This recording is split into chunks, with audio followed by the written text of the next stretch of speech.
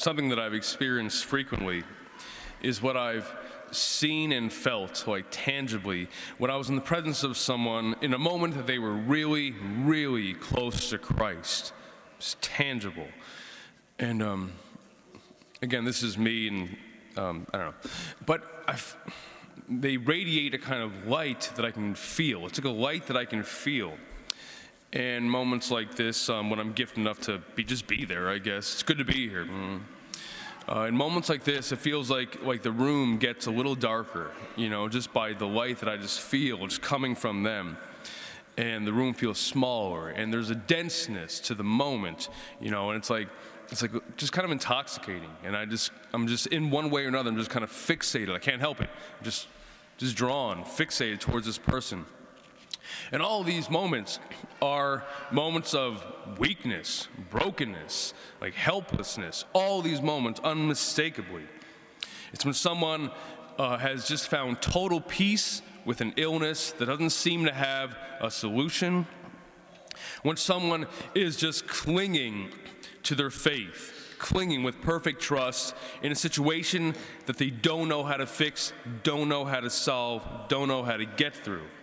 When someone just breaks emotionally, you can feel before Jesus. When someone knows is discovering more and more their unworthiness, and in this they know how close he is to them.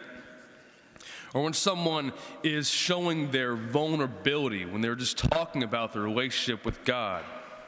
Or in moments of joy, knowing that that thankful joy that you don't deserve. Just moments of joy. And always in this case, is the presence of someone who's just surrendering all their sinfulness before God in his mercy, in those grace spaces in the back of the church, the confessionals. So in these moments, divinity touches humanity. These are moments of transfiguration. Transfigured in those moments. It's when human frailty, our total frailty, shows God's glory. It's when the gospel, the good news, just comes to life before us, before our eyes. Light shines in the darkness. And this transfiguration of Christ, it shows a glimpse of many things. But I felt like in prayer, it's a glimpse of the moment, this high up on the mountain where Jesus was shown in this way. It's a glimpse of the moment when he was upon his cross, high in the mountain of Calvary Hill. There was no moment when his love and his light didn't shine more brightly than at the climax of his passion, when he was clinging to God with perfect, total, complete trust, when he was uniting all his pain with all of humankind, when he was offering his last breaths in prayer, and he was pleading to God, his Father, for forgiveness of all those who he chose to die for. The glory of his divinity is shown through the total brokenness of his humanity. And so when Peter, James, and John saw this glimpse of Jesus as the Son of God, they said, it's good to be here. But they didn't understand. Well, they're Peter, James, and John. They were not perfect. They didn't understand the nature of this moment. They didn't understand the nature of the conversation that was taking place with Moses and Elijah. Because we'll never know what was totally said, but I can't think of anything else in that conversation, the nature of that moment, than to talk about why Jesus came to begin with. His mission to totally, fully unite all of humanity to himself, to share in the entire package so we could save it. And they were discussing perhaps the passion that would unfold not long after, the passion that would be required to save all of humanity.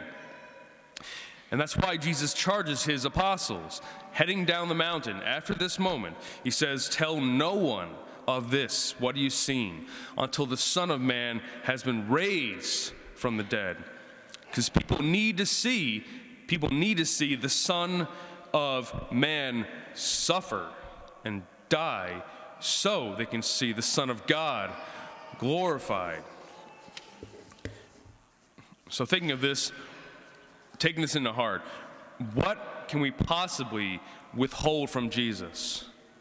What do we ever have to hide from Jesus?